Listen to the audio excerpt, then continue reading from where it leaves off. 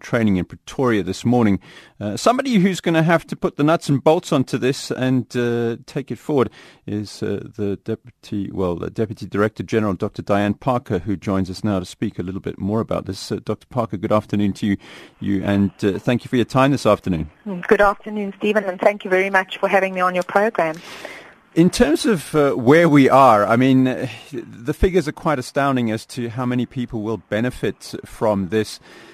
From the department's point of view, are you content with what you've been able to put together as far as the NSFAS funding is and where the department is in terms of being the readiness for 2017? Look, I think it's always a difficult time of year at this time of year because there's so many students looking for spaces and so on and wanting to get confirmation around their funding. But certainly we've prepared very well in terms of all of these various issues.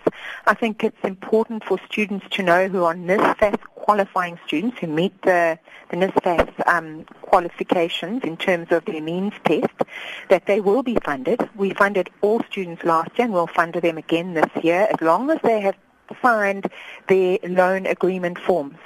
If students hadn't signed their loan agreement forms, then there could be problems for those NSFAS students. So they need to sign their loan agreement forms in order for their fees to have been paid and so on, and that will take care of all of that. Then in terms of the gap funding, the grant that we're making available to pay the 8% for all of those students who are in the missing middle, the poor and missing middle, that has all been dealt with. We've got a process with the universities in terms of students being able to apply for that and to ensure that we cover the students in relation to that. It seems as if there's a huge amount of administration which goes into this. In terms of some of the students who perhaps think they have signed that loan agreement, some people have left this a little bit too late. I mean, it's something the Minister spoke about, the fact that some people have applied late for university. Clearly they've applied a bit too late for NSFAS. How many people have sort of come and started applying to NSFAS in universities at a late stage in the last couple of weeks, do we know?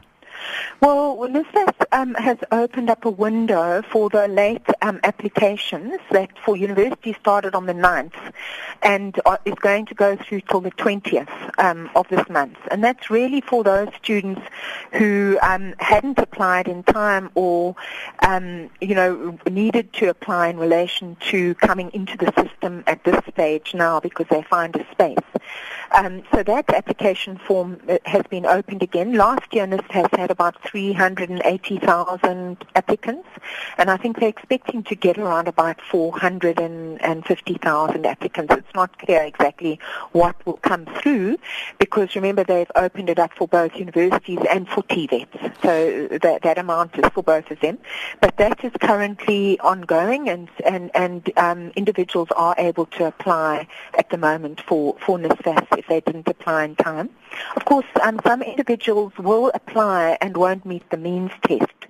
And other individuals, obviously, if they've applied for NSFAS, they have to have got a space at a university before they can apply or at a TVET college. Yeah, let's talk about the means test because, of course, we talk now of the missing middle, which is a term which, of course, we were introduced to quite recently. That pilot project, which is being rolled out to deal with the missing middle, Ikusasa, just can you outline how that's going to work? Yeah, well, this year, basically there's a ministerial task team report that was published towards the end of last year, and we also published a gazette requesting public comments on that particular task team report.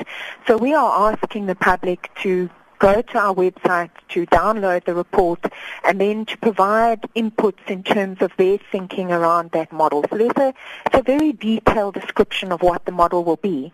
What we are starting this year is a pilot on certain aspects of the overall model that will focus only on the missing middle students, and that is being piloted in certain universities and one TVET college in the particular programs that have been identified. There's some general formative programs, but also some professional programs and one artisan program.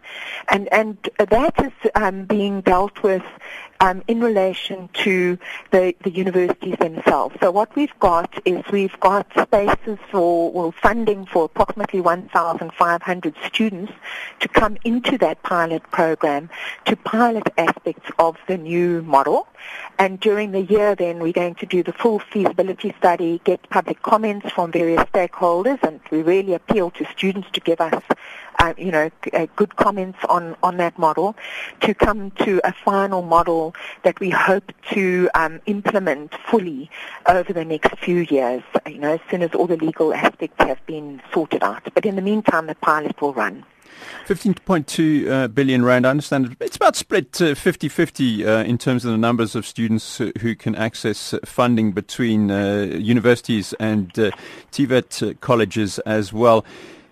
Are enough of our matriculants and people who may have been out of school for a while taking up the TVET path? Because I know it's something that the Minister has been talking about for a while, about the need to get some of those people into artisan trains, and indeed some of those are scarce skills. No, absolutely. It's very important for us to understand that we need a post-school system that covers the full range of qualification types to enable us to have the right kinds of skills in the country. But if you look at the matriculation results, and I'll just remind people of that, 162,000 odd of the 610 odd thousand matriculants actually got bachelor's passes. And that's, quite not a huge number. So the rest, everybody else, the ones who passed with diplomas and with higher certificates and who might not have achieved the NCS but aren't going back to repeat their matric, are candidates for other aspects in the system. Some of the diploma qualifying students will go into universities of technology, but the majority of those students are actually going to go look for places in other areas, and we encourage them to go to look at the TVET system, to look at the skills development system and all the other opportunities that are available there. So if you look at the numbers in terms of the spaces for first-time entering students in universities, it's just under 200,000 spaces for first-time entering students, and we expect that probably about 80% of those spaces will be taken up by new students coming directly out of matric, but the rest will come from other students who had finished their matric at other times in their lives and have decided to come back to university, or they've taken a gap year and so on. So you can see from those numbers that the spaces, and most of the students that come out of the schooling system actually need to find spaces in other aspects of the system and not in the university system. Thank you very much to Deputy Director General Dr. Diane Paker from the Department of Higher Education and Training. Midday Live, only on SAFM, South Africa's news and information leader. 21 minutes past 12 on the markets.